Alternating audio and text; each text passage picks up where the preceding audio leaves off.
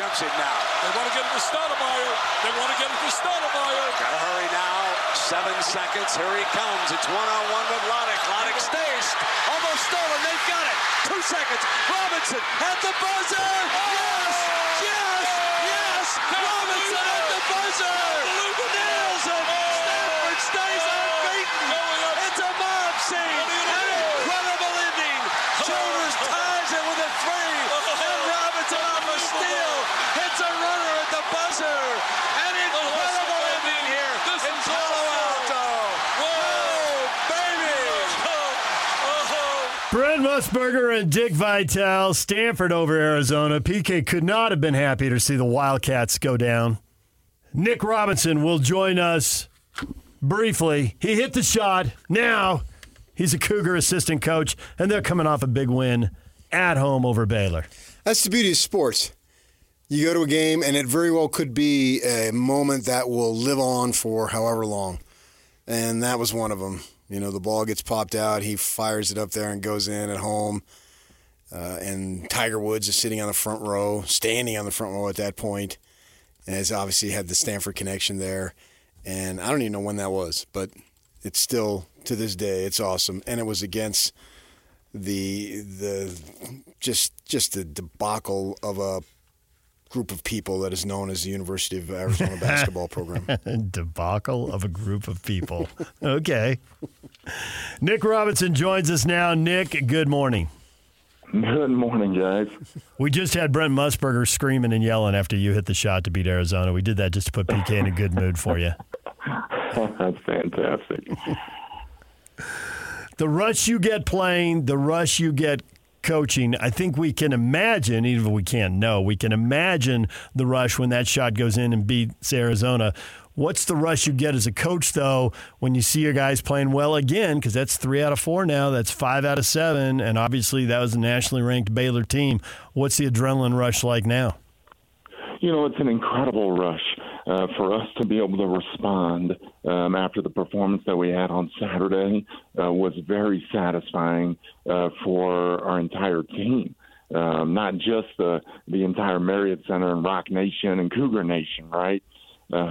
You know, we were extremely pleased with the effort, the energy, the focus, and we're super excited and very satisfied after that victory. Khalifa, wow, what a game, what a player. You know, I had the opportunity to interview him after you first got him, and his story, aside from basketball, is just incredible. So you're going to root for a kid like that. I'm wondering, he puts his name in the transfer portal last year. What do you guys know about him at the time, and how do you go about researching and doing your homework to say that's a player that we'd be interested in? Well, we knew about Ali because we actually had pretty good relationships with the staff over at Charlotte that were long-term relationships. And so to be able to follow that team as they went on to win the CBI last year was essentially a huge turnaround for the entire program. And so we had a semblance of an idea that he had been extremely well coached, that his defensive fundamentals were very solid, but he had a high IQ. And then we started to look at the stats and the film and realized, wow, he can really pass this basketball. He can really shoot the basketball. He might be a really good fit at BYU once he's in the transfer portal. So it was, a great opportunity for us to be able to get him on the phone, for us to be able to find out a little bit more about his story, and then to go through the pretty quick transfer portal recruiting process with him. And we're grateful that he decided to come to BYU. Passing's an interesting skill in basketball, and I get the physical stuff of being able to pass off the dribble, kind of do two things at once, and also willing passers. Some people just don't want to pass, so they'll never be a good passer. But there's something extra to see some of the passes he sees and to see them as soon as he sees them. Can you coach that up, or is that just something somebody has or doesn't have? You know, he brought a lot of that to us, meaning he was raised in basketball, with an older sister who's coached him extremely well and, allowed him to, kind of grow under her tutelage. And then he spent multiple years in Australia, where we know that they teach very fundamental, skilled basketball, and then again, right at Charlotte, he was well coached, and so he brought a lot of his vision, his skill in passing, his ability to be able to read plays, and so we've been fortunate. Coach Feger and Coach Pope, have done a great job of orchestrating some of our offensive schemes to fit his skills. You mentioned that recruiting. You talk about recruiting with the high school kids. You establish the relationship early, maybe ninth grade or so, and then it's built up over years, and then the kid commits and so forth and so on. In the transfer portal, how condensed is it? Because it seems like high school kids' years, transfer portal days. Is that accurate? It's absolutely accurate. I mean, for us, we generally try to do everything that we can to get in contact with the player or those that are closest to him.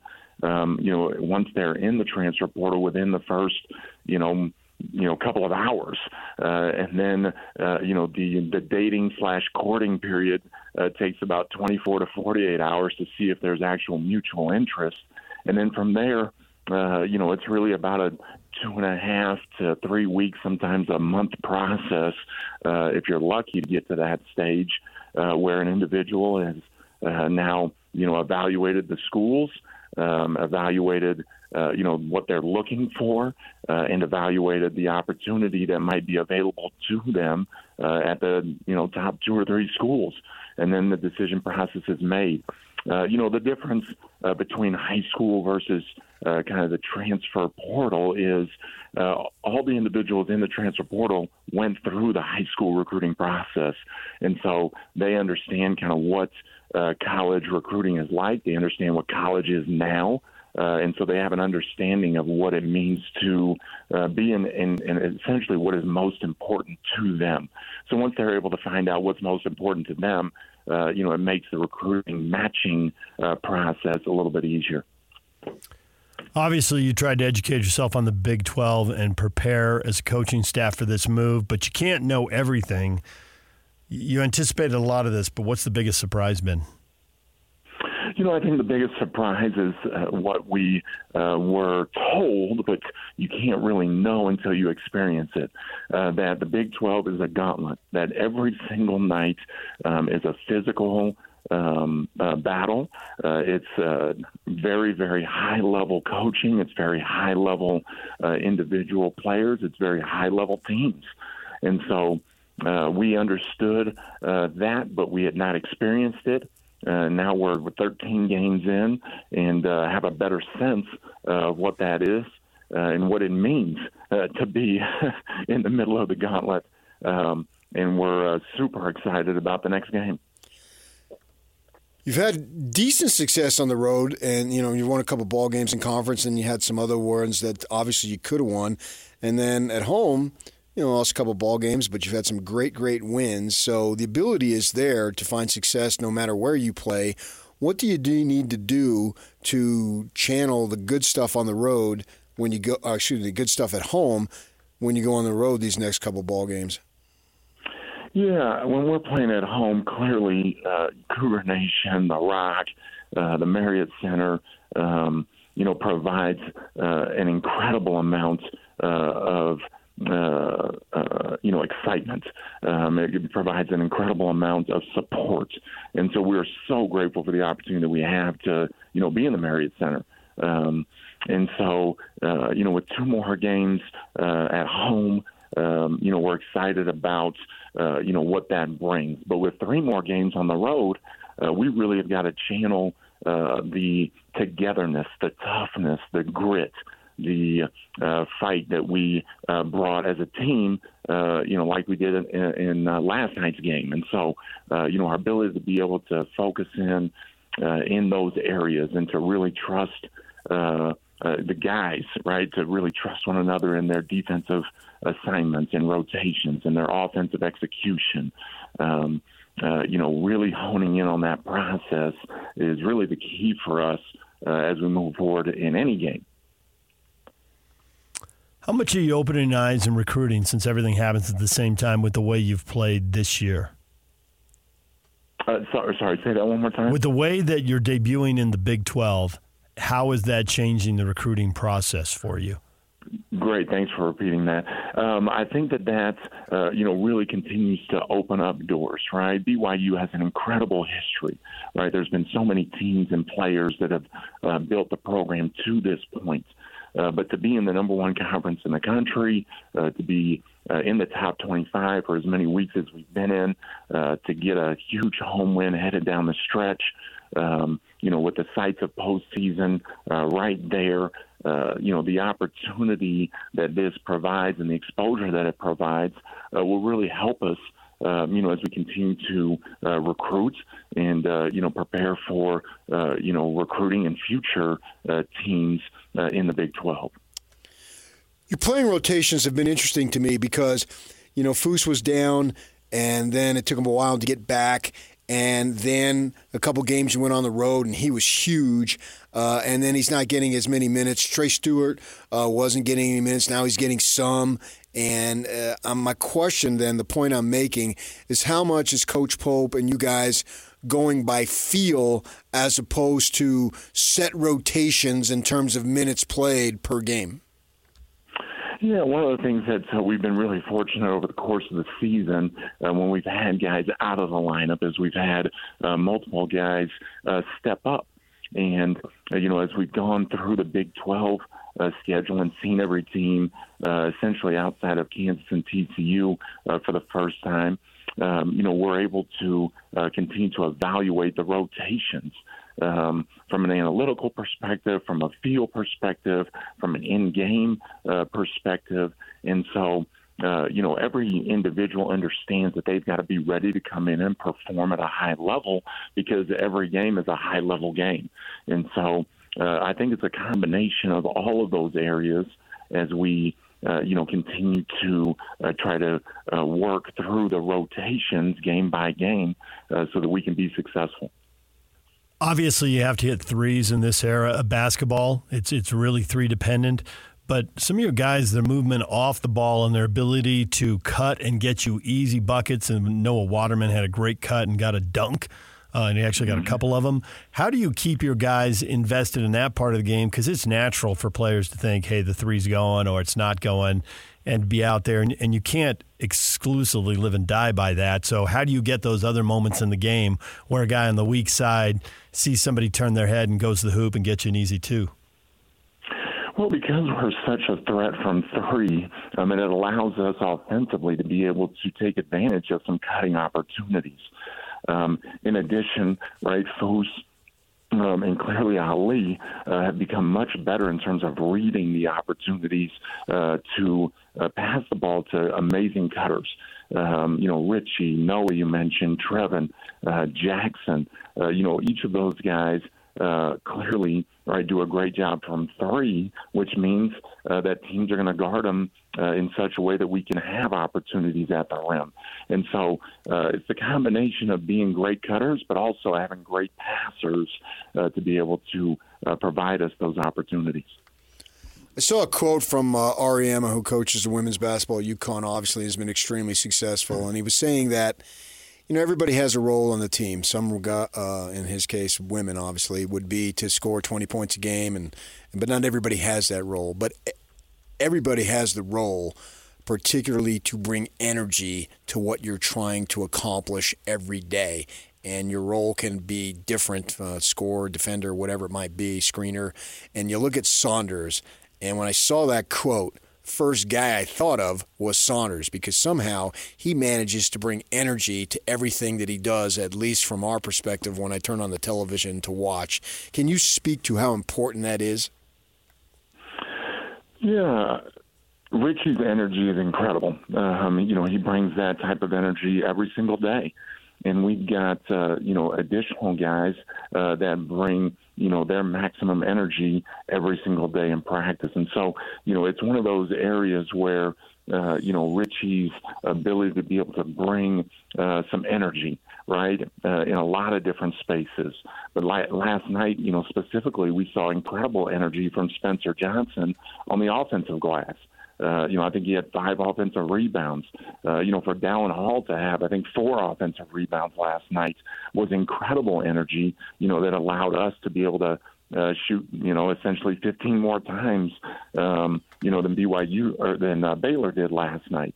In addition, each of our guys understands the standard of energy that we need to bring defensively. Coach Fennell has done a great job of, making sure that guys, game in and game out, with a few bumps in the road, have brought a consistent, focused energy on the defensive end. And so, it's one of the things that, we hope that each of our guys can bring the maximum level of energy that they're capable of doing and lean into their strengths on the floor. And we're able to see Richie, lean into one of his absolute strengths, which is, playing hard, physical, tough every minute that he's on the floor. BYU assistant basketball coach Nick Robinson joining us here on The Zone. Your next game is at Kansas State. They got off to a great start, but they've lost 7 of their last 8. The one win was over Kansas, so it's a quality win. But nonetheless, they've lost 7 of 8. When you look at the tape, they're vulnerable somewhere. They're getting beat somewhere. What do you guys need to attack? Where have their issues been? Yeah, Kansas State, is a very good basketball team, right? They're well coached. They're physical. They're tough. They've played better at home, over the course of the season.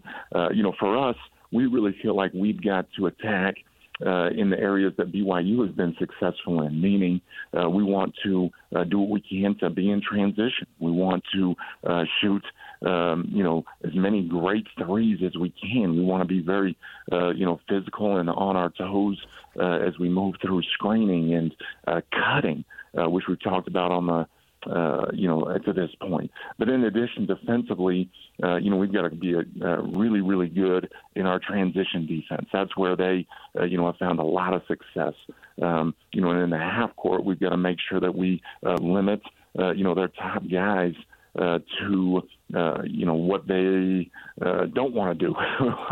We want to, force them into some of their weaknesses. So, it's going to be a really tall task and a great challenge for us off of a really good win versus Baylor.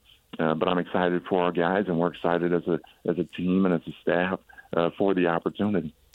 If I had to identify one reason for your team's big-time success this season, there's been no question about that, I think I would boil it down to simply continuity, because the transfer portal hasn't been that big of a factor this year, and everybody outside of Khalifa basically has been with the team and knows what to expect. Would you agree with that continuity is that important? Because I put it pretty high on the list. I definitely believe that the guys that have been in the program, for now a year and 3 quarters, have benefited from the continuity. But it's not just so much the continuity, right? It's really been the connectedness of our guys. We were fortunate to be able to go on a foreign tour, with those that joined the team brand new, and that really connected our guys. And so when we entered fall camp and then we went through the non-conference season, they were able to lean on each other more and more and more, and really, provide incredible internal leadership. And so for us to be able to see that consistently has gotten us through many of the tough stretches that we've had in Big 12 play. But we've also been able to see that connectedness, of this particular team has really been able to show itself in our responses, just like we had last night versus Baylor. Among the Stanford people, because you're a proud Stanford alum, as you should be, you guys all think that Mad Dog guy, Mark Madsen, is a traitor now for coaching at Cal? Absolutely not. Coach Madsen has had an incredible, coaching career path to this point. And so, he's doing everything he can to take advantage of the opportunities that are provided to him. And that was an incredible opportunity for him to go from Utah Valley into the Pac-12, and now the ACC, I guess, in, 3 months' time. Yeah, but Cal, come on, how could you do that? it still feels, very weird, to see him, in some yellow and blue. But as a Stanford alum, I'm excited for the guys that continue to have success.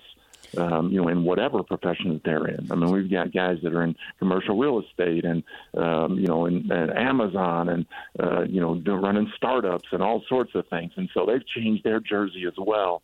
And so I'm not mad at any of them for, pursuing incredible, dreams at this particular stage. But I want you to know I'm an Arizona State grad, and you'll forever be my favorite Stanford player because of that shot. Well, I'm glad that even 20 years later we're able to bring smiles to people's faces, with that incredible moment. Absolutely would have been a better answer, though. When you said absolutely, I got to admit my heart fell a little bit when you said not. That would have been funny if you'd just gone at Mark, just for the fun of it.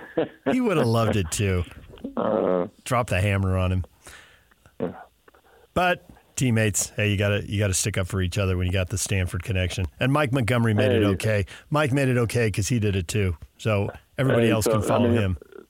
So one of the things about Coach Madsen, about Mad Dog, is he was actually my host on my recruiting visit, right? So I've got nothing but love for that man. There you go. Well, Nick, we appreciate a few minutes after the big win. Congratulations. Good luck at Kansas State. And, keep an eye on the scores. And if you see Arizona lose, PK's happy. Guys, hey, thanks for having me on. Go Cougs, and I really appreciate the time. All right, thank you, Nick. Nick Robinson, assistant basketball coach at BYU, coming off the win over 11th-ranked Baylor at home. Yeah, but Montgomery didn't play for Stanford. No, he didn't. He coached Stanford. Didn't help him get to the Final Four. Well, he coached him. For 20 years. He did, but still. He was a Stanford guy. No. Well, you coached for 20 hired years. hands. Not after 20 years. Come on. After 20 years, you're in the club. Except he left. So there was the club. Screw you, club. You get to move on with your life. That was a situation where he went to the NBA, and so the Stanford thing. And I actually thought Madsen was going to get the Stanford job this year because I thought they were going to make a change with Haas, and they didn't. Timing is everything. And they had a number of people rip them for not making a move. And they're going to make it in the next year or two, so absolutely. maybe he goes over then. It's not getting any better, yeah, right. All right, DJ and PK, it's 97.5 The Zone. Coming up, everything you missed in this show. Next, stay with us.